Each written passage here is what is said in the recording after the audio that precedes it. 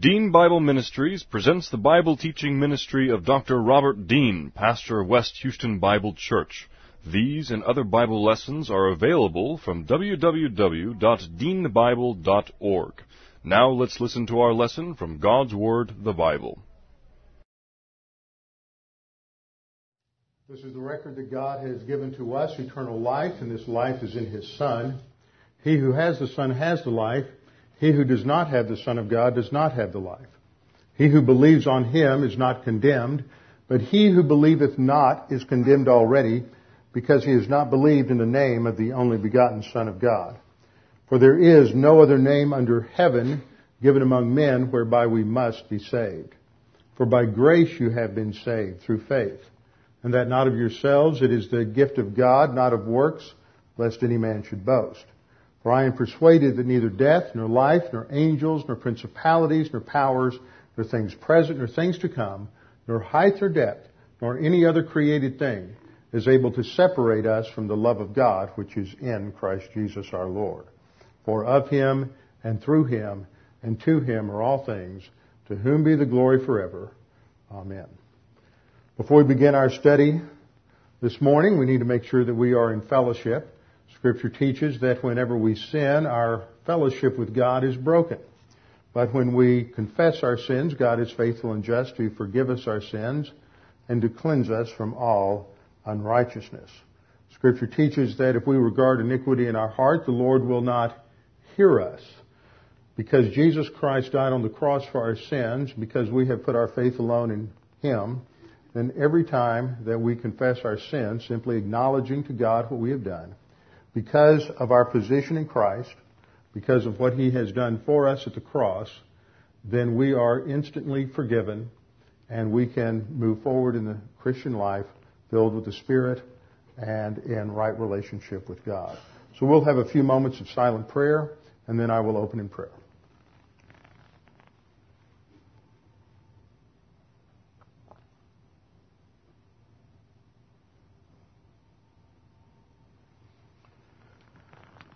Father, it's a tremendous privilege that we have to study Your Word, to have a copy, a translation of Your Word in our laps, the entire Scripture, all 66 books of the Bible, revealed through the Holy Spirit to the prophets of the Old Testament, apostles of the New Testament, and that we have Your whole counsel, the mind of Christ, to guide and direct us.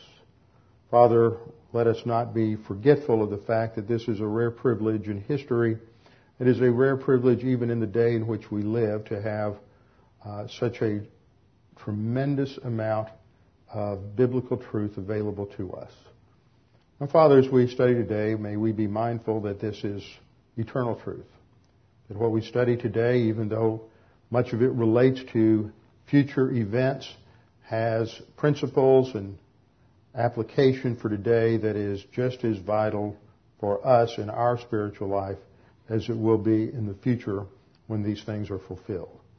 Father, we pray that as we study, we can focus, concentrate upon Your Word, and God the Holy Spirit will make these things clear to us and to challenge us in areas of our own application. We pray this in Christ's name. Amen.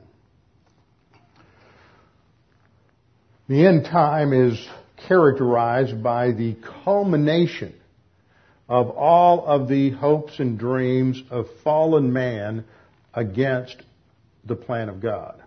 It is that time in history when God is going to pull back all restraint on man's hopes to establish himself independently from God. And in that process of pulling back those restraints, that we are going to see in the end times a culmination of the failures of all of the systems of what the Bible calls worldly thinking, what I often refer to as cosmic thinking, to demonstrate that man on his own can never achieve peace, stability, happiness, that on man's terms can never find real joy, real success, and that ultimately all the human systems which have been designed to try to bring any sort of stability to the world are doomed to failure. And this becomes very clear in the first four judgments that are announced in Revelation chapter 6. In Revelation chapter 6, we're introduced to these first four seal judgments under the guise of the four horsemen of the apocalypse. And in 6:1 we read, and I saw, this is John speaking, I saw when the Lamb broke one of the seven seals, and heard one of the four living creatures saying with a voice of thunder, Come. And I looked, and behold, a white horse, and he who sat on it had a bow. And a crown was given to him, and he went out conquering and to conquer. Now that last phrase should be translated, he went out conquering in order that he might conquer. It is a purpose clause, so it reveals that the purpose of this final judgment is to allow one to go forth who will execute a conquest in the attempt to unify the kingdom of man.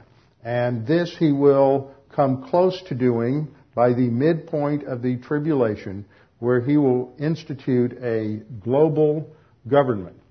Now, as we study the characteristics of the Antichrist that we've been looking at the last several weeks, we see how various trends today will ultimately be fulfilled in that time, in the world government of the Antichrist, in the way in which he conducts his world government, and in various principles related to that worldwide tyranny that comes into effect during the 7 years known as the Great Tribulation. Now, these trends that we see today are just pale reflections of a lot of the things that we will see in the tribulation period. Too often, as I've pointed out, we see people who look around and they look at passages such as Matthew 24 in the first 13 verses, talking about there'll be wars and rumors of wars, and there'll be famines and earthquakes and pestilence and all these things, and try to correlate that to today. And I pointed out that in the context of Matthew 24, Jesus is talking about the signs that will precede his coming, so that those different events, the wars, the earthquakes, the famines, the disease, all of that is not related to the trends in the present church age, but these are the things that occur during the first part of the tribulation. They will make the earthquake disasters we see today pale in comparison. They will make the wars that we have seen pale in comparison. The bloodshed that occurs and the violence that will occur in the wars that take place during the tribulation are much greater than anything that has been seen in human history up to this point. The disease, the pestilence, won't be just localized, but will be worldwide. And as we continue our study in the first series of judgments, the seal judgments, we learn that a quarter of the earth's population will die during this first period of time, which is somewhere between 2 and 2.5 years in length.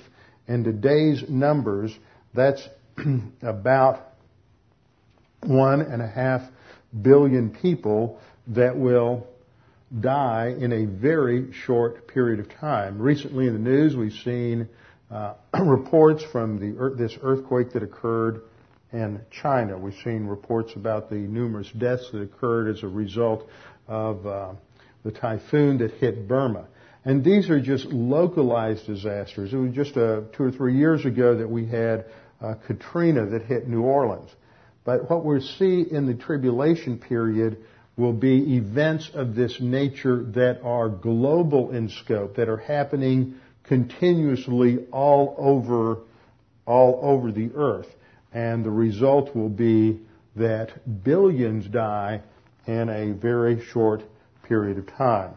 Now, as we look at this first seal judgment, the emphasis is on this world leader that will arise and that will form his kingdom. Now, understanding him is important. Understanding what the Bible teaches about the Antichrist is important, because much of Revelation and the events of Revelation and these wars that occur are stimulated by his leadership and his attempt to unify the kingdom of man over against God. Now, what do I mean by the kingdom of man?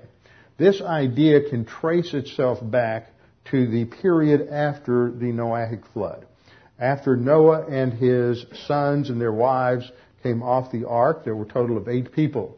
Within just a few hundred years, rather than their descendants scattering, filling the earth as God had commanded them, a large number of them gathered together in a location in what is now modern Iraq, near the city of ancient city of Babylon. And the remains are still there. There are still Arab villages there, as I pointed out in studies related to Babylon in the past.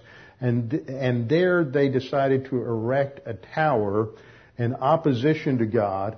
And the idea behind this tower was that man on his own would unite the human race and establish his own kingdom over against God and in opposition to God and hostility to God.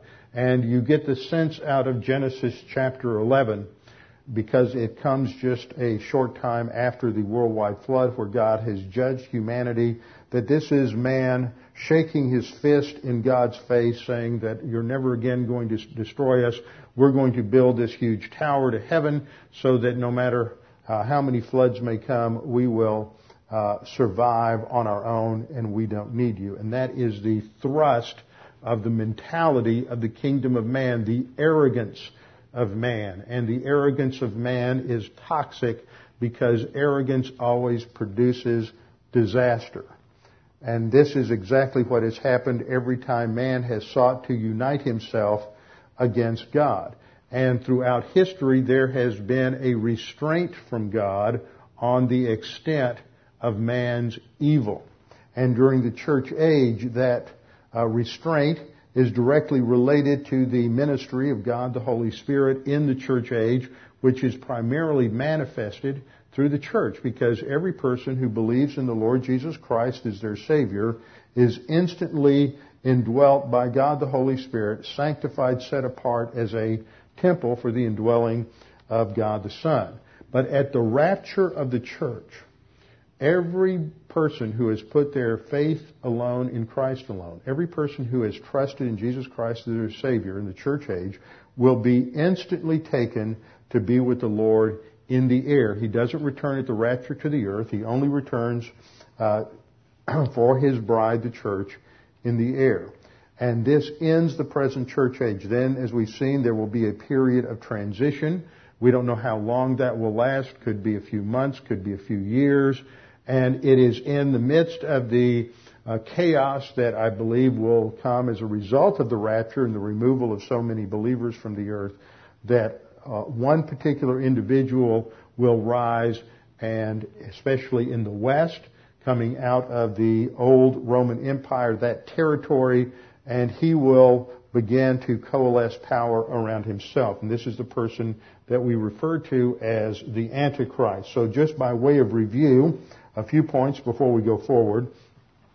We understand from the Scripture, number one, that the Antichrist is not revealed until after the restrainer, God the Holy Spirit, is removed at the rapture of the church. So when you're at the grocery store and you're reading the Midnight Sun or the National Enquirer or whatever you like to browse waiting in line, when they say that the Antichrist has been born, then you know that they don't know what they're talking about. No one will know. He won't be identified until after the rapture. Second thing we saw in our study in Daniel is that he arises out of the old Roman Empire. This was symbolized in the statue and the vision that Nebuchadnezzar had, that the lower legs would be a combination of iron. The thighs represented the kingdom of Rome. The lower legs were made of iron and clay. This comes out of the old Roman Empire.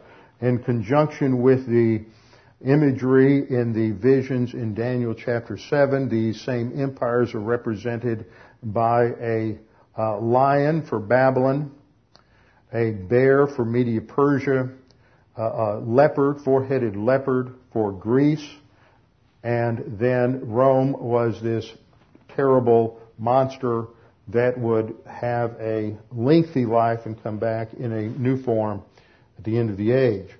So the Antichrist arises out of this 10-nation confederacy, out of elements of the old Roman Empire. His third point we saw was that in his rise to power, he will forcibly take control of 3 nations. There's these 10 nations that coalesce for the revived Roman Empire, and then they're pictured as 10 horns in Daniel 7. And then a little horn arises, and he takes control of 3 of the horns to gain power, to gain control. And this may be done through either conquest or manipulation. It's not clear from the text how exactly he does that.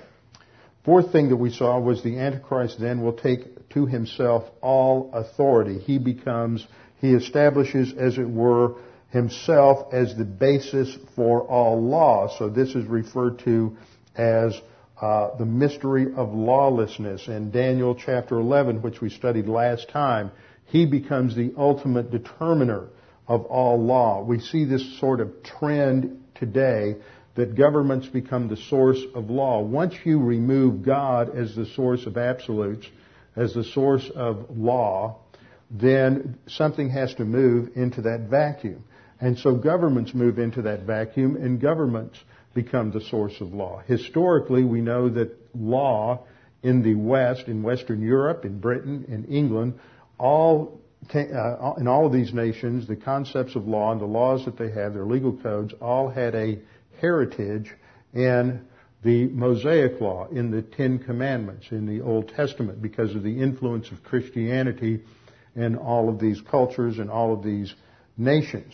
But recently we have seen the moves by the arrogant, anti-God liberals on the left to remove any sort of symbolism related to the historical significance of the 10 Commandments from courtrooms across the nation. And this was seen in court cases 7 or 8 years ago in Alabama. Also, there were some court cases related to the presence of the 10 Commandments in courtrooms in Texas and in Houston and other places.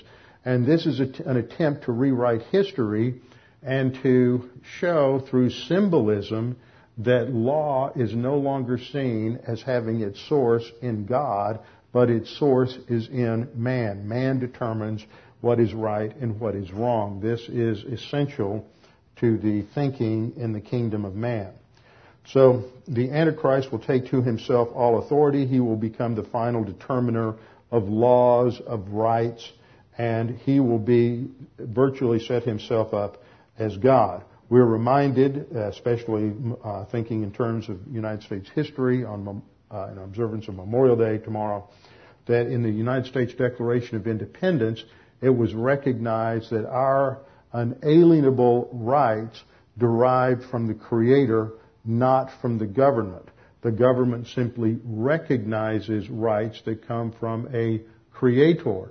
But once you buy into an evolutionary Darwinistic view of the world, then you can no longer go to a Creator as the source of rights because you have done away with the Creator. So all of these ideas, all of these systems of thought come together in order to create the kind of thinking in the world today that will be evident in the end times, in the Antichrist kingdom. Fifth point that we saw was that the Antichrist's actions make him a de facto God. So he declares himself to be God, to be worshipped in, he sets up his statue in the temple. There will be a rebuilt temple on the Temple Mount in Jerusalem, and he will set a statue of himself up there so that people will worship him as God. Seventh point that I noted was that he's going to have a worldview that combines several elements that are present today. First of all, it will combine the origin myth of evolution. When you buy into a Darwinistic view of evolution, then this gets rid of any idea of an external creator, an authority that is outside of man, and man becomes his own authority. And recent thought The idea is that man is evolving toward the next stage, which is cultural evolution, and it is being defined in terms of thinking, not so much in terms of a physical or biological change. And those who are not willing to go along with this liberal agenda of a one world government, internationalism, world peace, the mystical elements that are brought into that, are viewed as enemies of progress. And so those who believe in the Bible and in the absolutes of the Bible are beginning to be vilified by various groups and elements in the press, in the scientific establishment, in the education establishment, as those that are the real problem. Those Christians who believe in the Bible, that believe in eternal absolutes and believe in sin, this is where the real problem is. So that is something that is consistent with an evolutionary framework. Second element will be socialism, collectivism, the ownership of all wealth and property in the hands of the government and ultimately in the hands of the Antichrist. And we saw that indicated in passages such as Daniel 11:39, that the Antichrist is the one who parcels out land as wages. He can only distribute land if he owns the land. And ownership of land and personal property rights are at the very foundation of all freedom. If people do not have the right to own property, to control their property, to dispose of their property as they will, then all other freedoms will collapse. So under socialism, there is no freedom. There is simply slavery to the government. And the irony is that modern proponents of socialism do this in the name of giving freedom to the people, when in fact, when the government is the solution for all of man's problems, then man must, by definition, be enslaved to that government, because the government cannot allow them to have real freedom. Why? Because in freedom, people will make their own decisions that aren't under government control, decisions that will lead them in different directions. And when people have real freedom, then it threatens the authority and the control of the government. So how does a government exercise control? Ultimately, government exercises control through finance, through taxation. This was understood by the founding fathers of this country.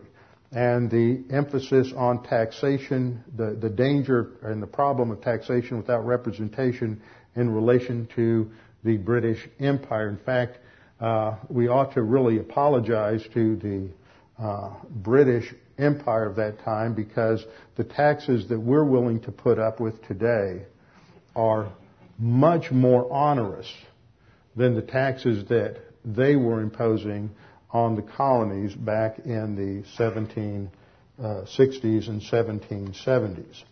So socialism will be part of this, and secularism, because there will be the absence of a worship of the true God, the God of the Bible. And there will also be the borrowing and redefinition of Christian terms. We've seen this with relation to terms such as freedom, optimism, hope, liberty. All of these are terms that come out of the Bible, and especially the concept of the kingdom of God, of a future perfect state. This has been co-opted by Marxism and socialism. It's been co-opted by liberation theology and black liberation theology, that somehow man, apart from God, can bring in a utopic state. So all of this works into the future kingdom of the Antichrist. We've seen this in our study of Daniel 2, Daniel 7, Daniel 11, and now I want to pull these things together for us, and I want to skip ahead a little bit in Revelation to the 13th chapter of Revelation. This last week I received a question via email related to the work I had done back in the fall, paper I had written on the identification of the angels in the book of Revelation. And this was from it came to me via my friend Tommy Ice. It was asked of him. Tommy sent a series of questions for me to answer. And one of these questions said, why is it that we want to go to the Old Testament to find out the meaning of certain terms and phrases and symbols in the book of Revelation? The Revelation is in the New Testament, so why are you going to the Old Testament to find out how certain symbols such as stars are used to identify the angels? And I pointed out in my answer that this is not an uncommon misunderstanding that people have, is that somehow we can interpret New Testament writings without going to the Old Testament. And Revelation 13 is just a great illustration of how we cannot understand or interpret the New Testament if we don't understand all of the types and figures and symbols that were revealed in the Old Testament. When you go to books, the great prophets, Ezekiel and Isaiah, Daniel, Jeremiah, you look at the messages in the minor prophets, and it is in those different prophets, those different prophetical books in the Old Testament, that we are first introduced to a variety of these images, especially in Daniel. And what happens by the time we get to the last book revealed in the Bible, which is the book of Revelation, then what God the Holy Spirit is doing is picking up all of these, as it were, loose strands of revelation and images and pictures that have been introduced at various places before and ties them together for us in the book of Revelation. So we can't just jump into a chapter like Revelation 13 and impose upon it whatever meaning we want. These images are grounded in Old Testament revelation. So one of the first things that we see in Revelation 13 is that the Antichrist is referred to as a beast. And this idea of the Antichrist being referred to as a beast has, of course, its foundation in Daniel chapter 7. Revelation 13:1 we read, "And the dragon stood on the sand of the seashore." And we've already been told in Revelation chapter 12 that the dragon is the serpent of old, the devil. So this shows that the devil is the one who is behind the kingdom of man, and the leader of the kingdom of man, the kingdom in the end times, which is the Antichrist. John records, "Then I saw a beast." This is the first beast. Revelation 13 speaks of two beasts.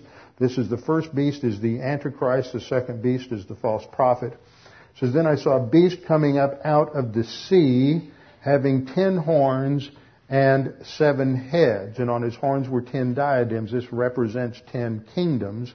And on his heads were blasphemous names. That reminds us that in Daniel 11 we saw that the prince, the willful king, the prince who is to come, will speak blasphemy against God. And then in verse 2 we read, "And the beast which I saw was like a leopard, and his feet were like those of a bear, and his mouth like the mouth of a lion. And the dragon gave him his power and his throne and great authority." Now, this fits exactly with what we saw in Daniel chapter 7. Daniel chapter 7 spoke of these beasts who came out of the sea. The sea is a picture of the Gentile nations. So that when we look at Revelation 13:1, the beast that comes out of the sea, that background and imagery comes right out of Daniel 7. The kingdom of man is represented by a lion, a bear, a leopard, and the final unspeakable monster of the Roman Empire. And so in Revelation 13:2, the beast, the culminating empire, culminating in the person of the Antichrist, the saw was like a leopard. His feet were like those of a bear. His mouth like the mouth of a lion. Where did that imagery come from? It comes right out of Daniel 7.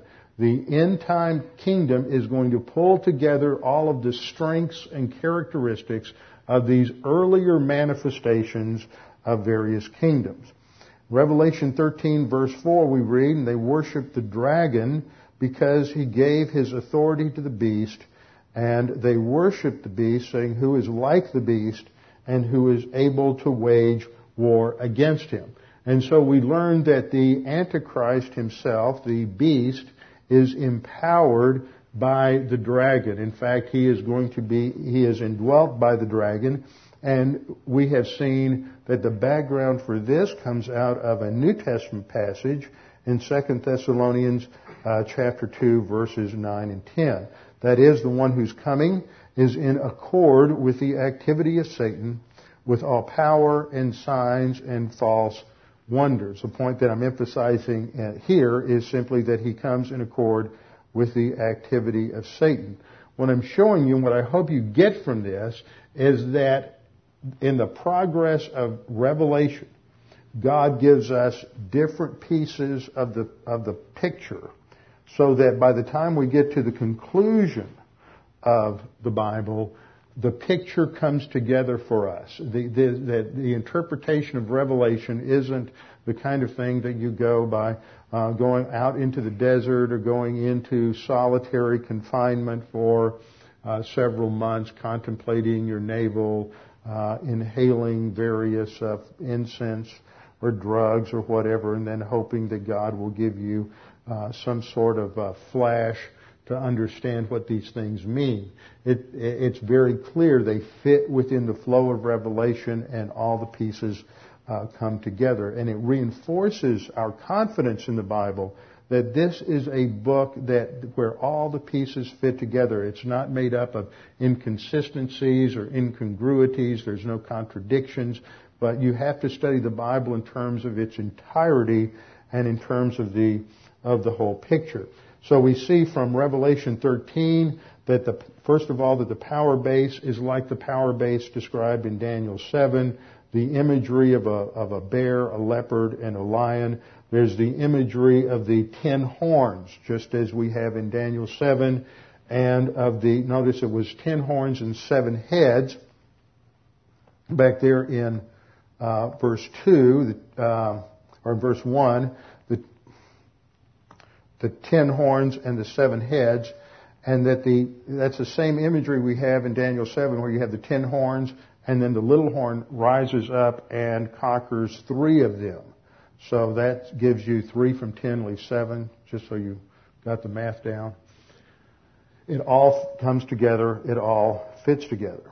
Then also the emphasis in other passages that the beast will be empowered by Satan. And then third, that the people at that time will worship the dragon. They will worship Satan as the one who is the ultimate power behind the throne. And they will worship the dragon instead of God. And because of that, they will be hostile to God. Revelation 13:6, the Antichrist, the beast, opened his mouth in blasphemies against God, to blaspheme his name and his tabernacle, that is, those who dwell in heaven. And this is indicated also in Daniel 11:36. Then the king will do as he pleases, and he will exalt and magnify himself above every god, and will speak monstrous things against the God of gods, and he will prosper until the indignation is finished, for that which is decreed will be done. So he is hostile to God, and that hostility to God is going to bleed over into a hostility to those whose allegiance is to God, those who worship God. And as we will see, this leads to the Antichrist making war against the saints. And in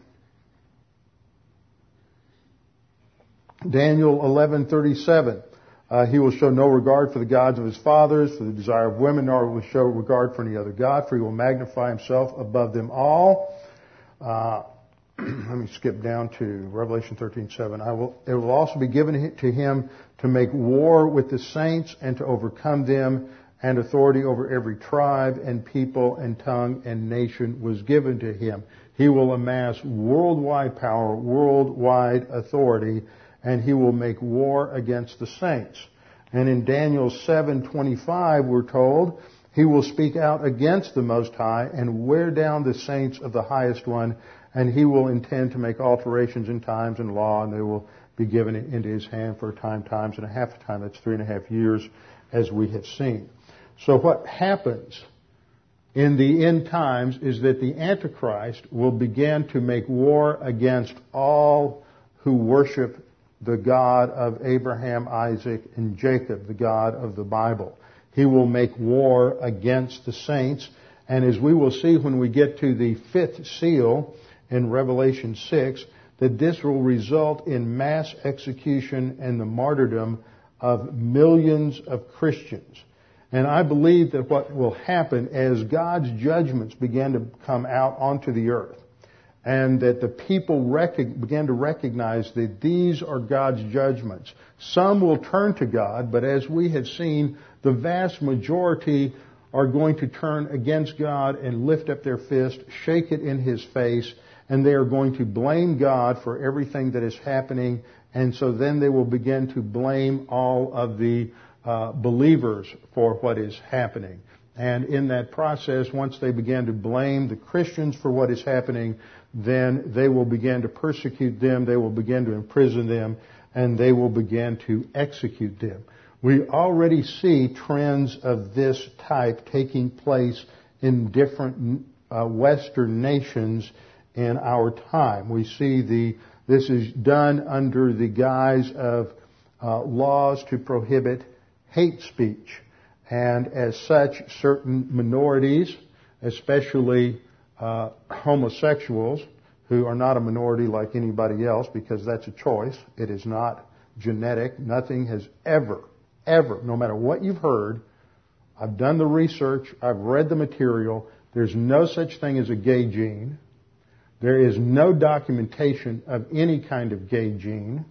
There is homosexuality is a choice, and there's a tremendous amount of literature on that subject, which of course is completely ignored by the media, which has their own agenda. And so as part of hate speech, anyone who wants to say that homosexuality is a sin or is prohibited by God is considered to be as heinous as any Nazi who committed genocide against the Jews in World War II. This is also this kind of law has been passed in Canada. In fact, in Canada, if the wrong person hears you in the privacy of your home profess the truths of what the Bible says, then you can be thrown in jail guilty of hate speech. And this is the same kind of legislation, fortunately, was voted down in Congress this last year. But if the wrong majority gets in this next year, one of the first things that will be passed in the national legislature will be a hate speech law. And let me give you an example of where this goes. Just this last April, just over a month ago, in the last week of the annual session of the Iowa State Senator, Senator Matt McCoy, who is a Democrat, and the first openly homosexual to be elected to the Iowa State Senate, had a personal attack on Chuck Hurley, who was not present. Chuck Hurley is not a member of the state Senate. He is the president of the Iowa Family Policy Center. He is a believer in the Lord Jesus Christ, and he sent out a letter to those who were part of his ministry, the Iowa Family Policy Center, to inform them about the day of silence that was to be observed in public schools in recognition that homosexuals were an oppressed minority. And so he sent out, based on the Bible, He was telling parents that this was going to be enacted in the public schools and gave them guidance as to how they should handle this, instruct their children as to how they should properly respond to this. Well, when he took the floor of the Senate, Matt McCoy branded Chuck Hurley with all manner of horrible intentions. He used a broad brushstroke to connect Bible-believing Christians who recognize that homosexuality is a sin, just like adultery and lying and murder and all of these other things are sins. It's not a special category of sin, but I just wish I'd have a political action group come out and say that my sins were legal and okay. Wouldn't that be nice? You know, we're not picking on any one group, but they want us to enact legislation that their sins are now acceptable to God. So anyway, Matt McCoy branded all Christians who oppose gay marriage and the Day of Silence as bigots and hate mongers, and that it was their thinking that was behind the murder of various young gay men. And, of course, it was okay for him to distort the facts and to slander on the floor of the Senate all Christians, but he was very deft in the way he moved from Hurley's letter to beginning to talk about those who were involved in these various crimes towards homosexual young men. And by making this very subtle connection between Christians' opposition to homosexual marriage and these horrible crimes, he then was able to manipulate the Senate for those who are opposed to these crimes and this awful activity against the homosexuals, let's all stand in support.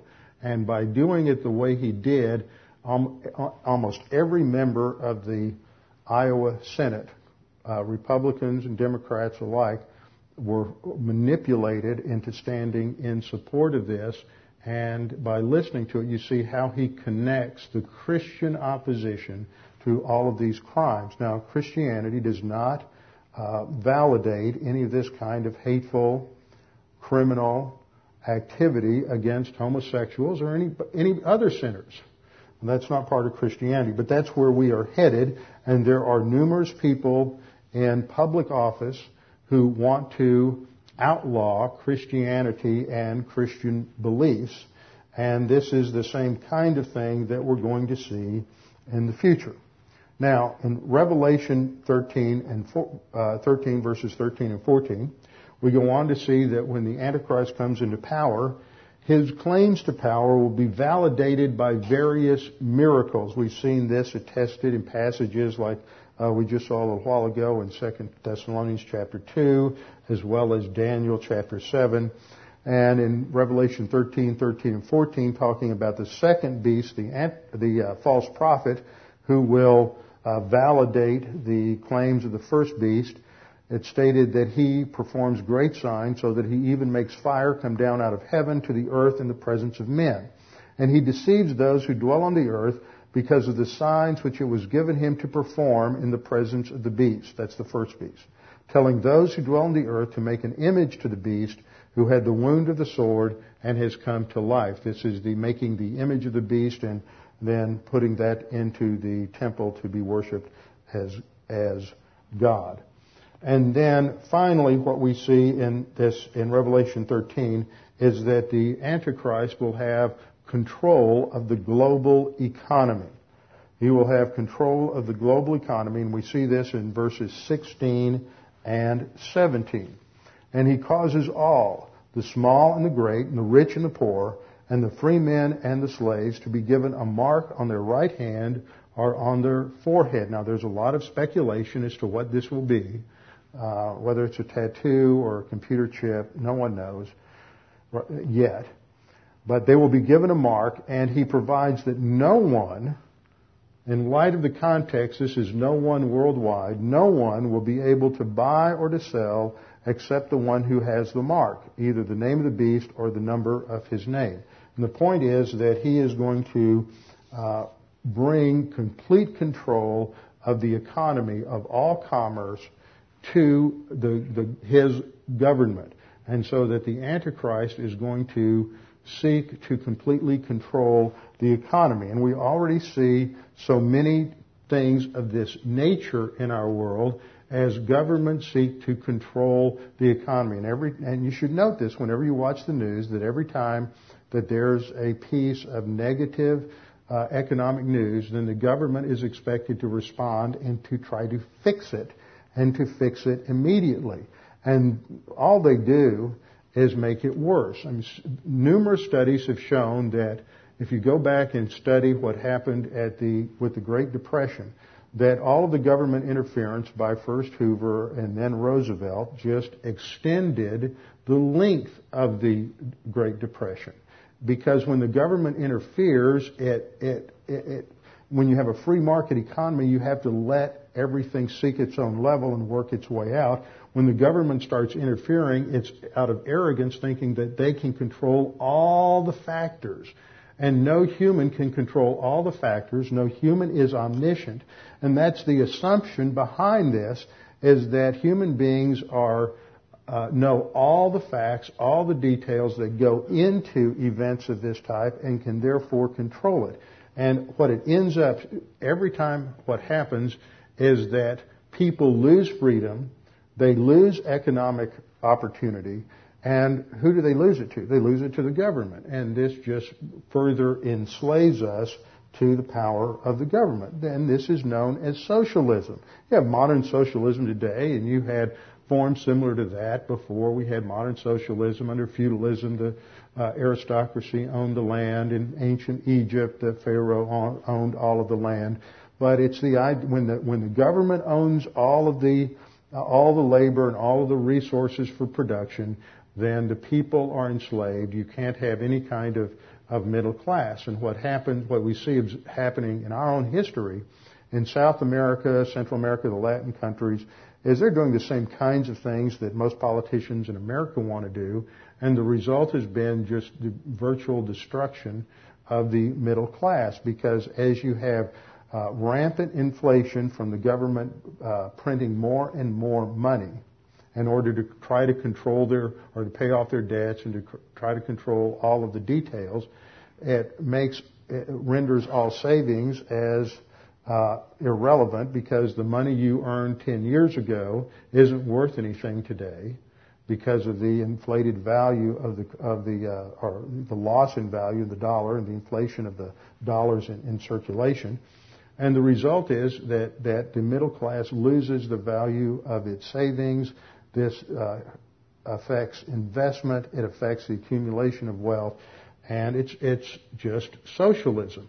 And this last week, we all know that gas prices are going up and everybody's feeling a bit of a pinch from having to pay more for gas. But most people don't understand free market economics. They don't understand the international market. And most of the people who don't understand this happen to be elected officials who reside in Congress.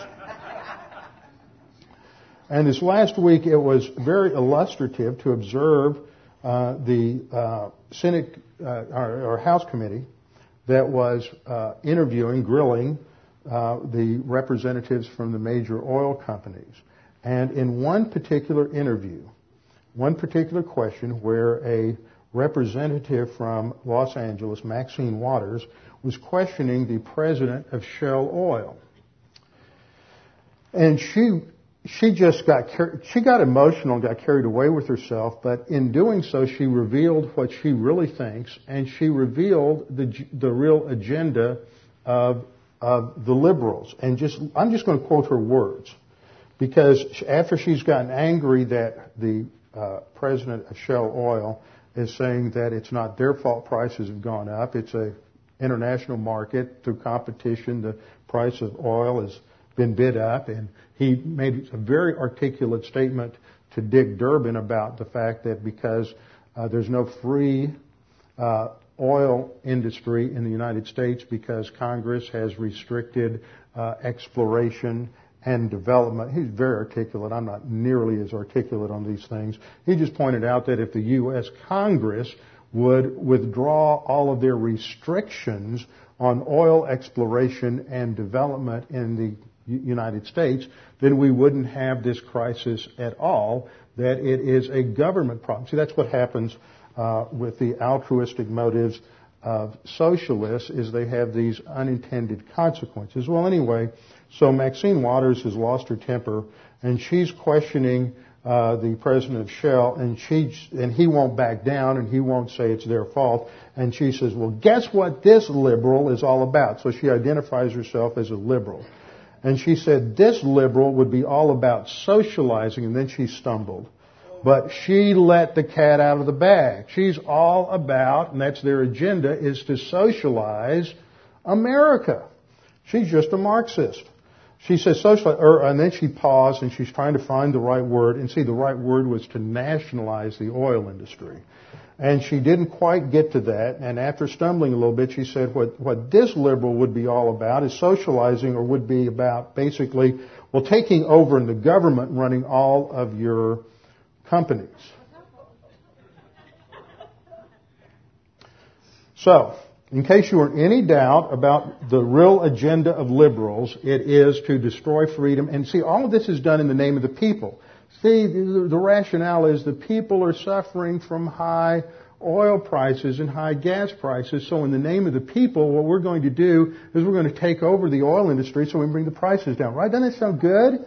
Sounds wonderful until you stop and think about the fact that the oil industry, the oil companies, are all owned by stockholders. They're owned by stockholders who have 401k plans and mutual funds, and so it is the people you're trying to protect who own the company. So under the guise of demagoguery, we are going to protect the people by stealing from the people and stealing the company from their ownership and nationalize it.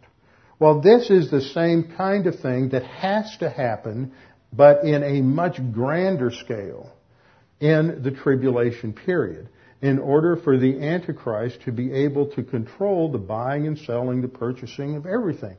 And so the trend of history is pointed in the direction of globalization, larger government, taking away freedom from people and from individuals, and eventually, when it all comes to full fruition, it's going to be in the end times, in the tribulation period. And this is exactly as if Satan thinks that he can establish his kingdom on the earth, he's got to control everything.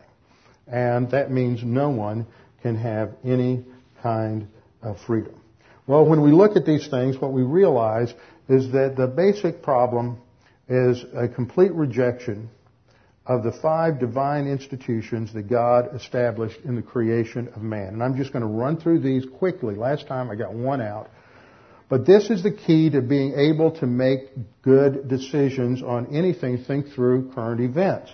The 5 divine institutions are, first of all, individual responsibility. When God created man, placed him in the garden, he said, you eat from any fruit of the tree, freedom, but you can't eat from the fruit of the tree of the knowledge of good and evil. If you do, you will die. There are consequences to bad decisions, and no government, nobody else is going to come in and take away these negative consequences. There's no safety net.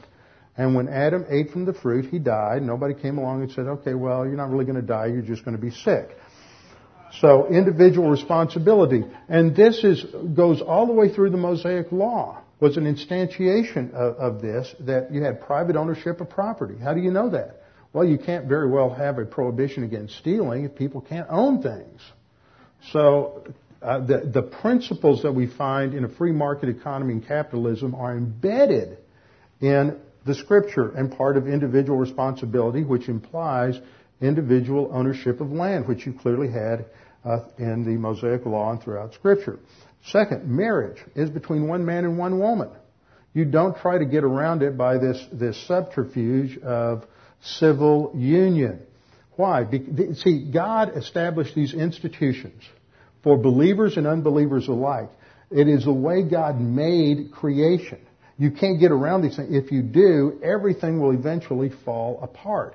And so when you have people in any kind of government, whether they're Republicans or Democrats or Libertarians or whatever they are, And if they don't recognize these principles of individual responsibility, marriage between one man and one woman, the importance of the family and promoting the family and keeping the family together, because the family is the real school, the training ground for future generations. And then human government. That the role of human government is to protect us from evil, to protect us from criminality inside the state, to execute justice and righteousness, and then national distinctions. That when we forget these things, everything else falls apart. It doesn't matter what else you want. Who cares if we get national health care? If we legalize homosexual marriage, then the infrastructure is going to collapse, and it doesn't matter if you have universal health care or not. Nothing else matters. The war in Iraq won't matter, because there won't be a country worth preserving. On this Memorial Day, we need to remember what God said to Israel in Deuteronomy chapter 8. But you shall remember the Lord your God, for it is He who is giving you power to make wealth, that He may confirm His covenant with which He swore to your fathers. It shall come about if you ever forget the Lord your God and go after other gods and serve them and worship them. I testify against you today that you will surely perish. Like the nations that the Lord makes to perish before you, so you shall perish, because you would not listen to the voice of the Lord your God. This is part of the Mosaic Law to Israel, but the principle applies to any nation, as verse 20 points out. That when we violate the basic laws of establishment, those 5 divine institutions, then no nation can survive. They are just the fundamentals of reality. And we need to remember that the reason that this nation has been blessed by God, and the reason that this nation has survived as long as it has, is because of the influence of biblical Christianity on the founding fathers of this nation, who put into the Constitution the principles that are reflected in those 5 divine institutions. With our heads bowed and our eyes closed. Father, we thank you again that we have the freedoms that we have in this nation. We are fearful that we are gradually losing them as we see the encroaching tyranny of government. Father, we know that no matter what happens in terms of earthly politics, that you are in control of history, and that our job as believers is to study your word, to learn the principles in your word, and to live out our spiritual life for your honor and your glory. Father, we are reminded that on this Memorial Day, that ultimately what we need to remember is the liberty we have in Christ. That Jesus Christ died on the cross for our sins. He paid the penalty for our sins, that we might have eternal life. We pray that if there's anyone here this morning that's unsure of their salvation or uncertain of their eternal destiny, that you would that they would take this opportunity to make that sure and certain. That if you've never trusted in Christ, this is your opportunity to believe in Him. When you trust in Christ, you're identified with Him in His death, burial, and resurrection. You receive the imputation of righteousness, and you are declared just, and you have eternal life, which can never be lost. Father, we pray that you would challenge the rest of us with the things we studied and learned today, that we might apply these consistently in our own thinking, and as we reflect upon the current events which go on around us. We pray this in Christ's name. Amen.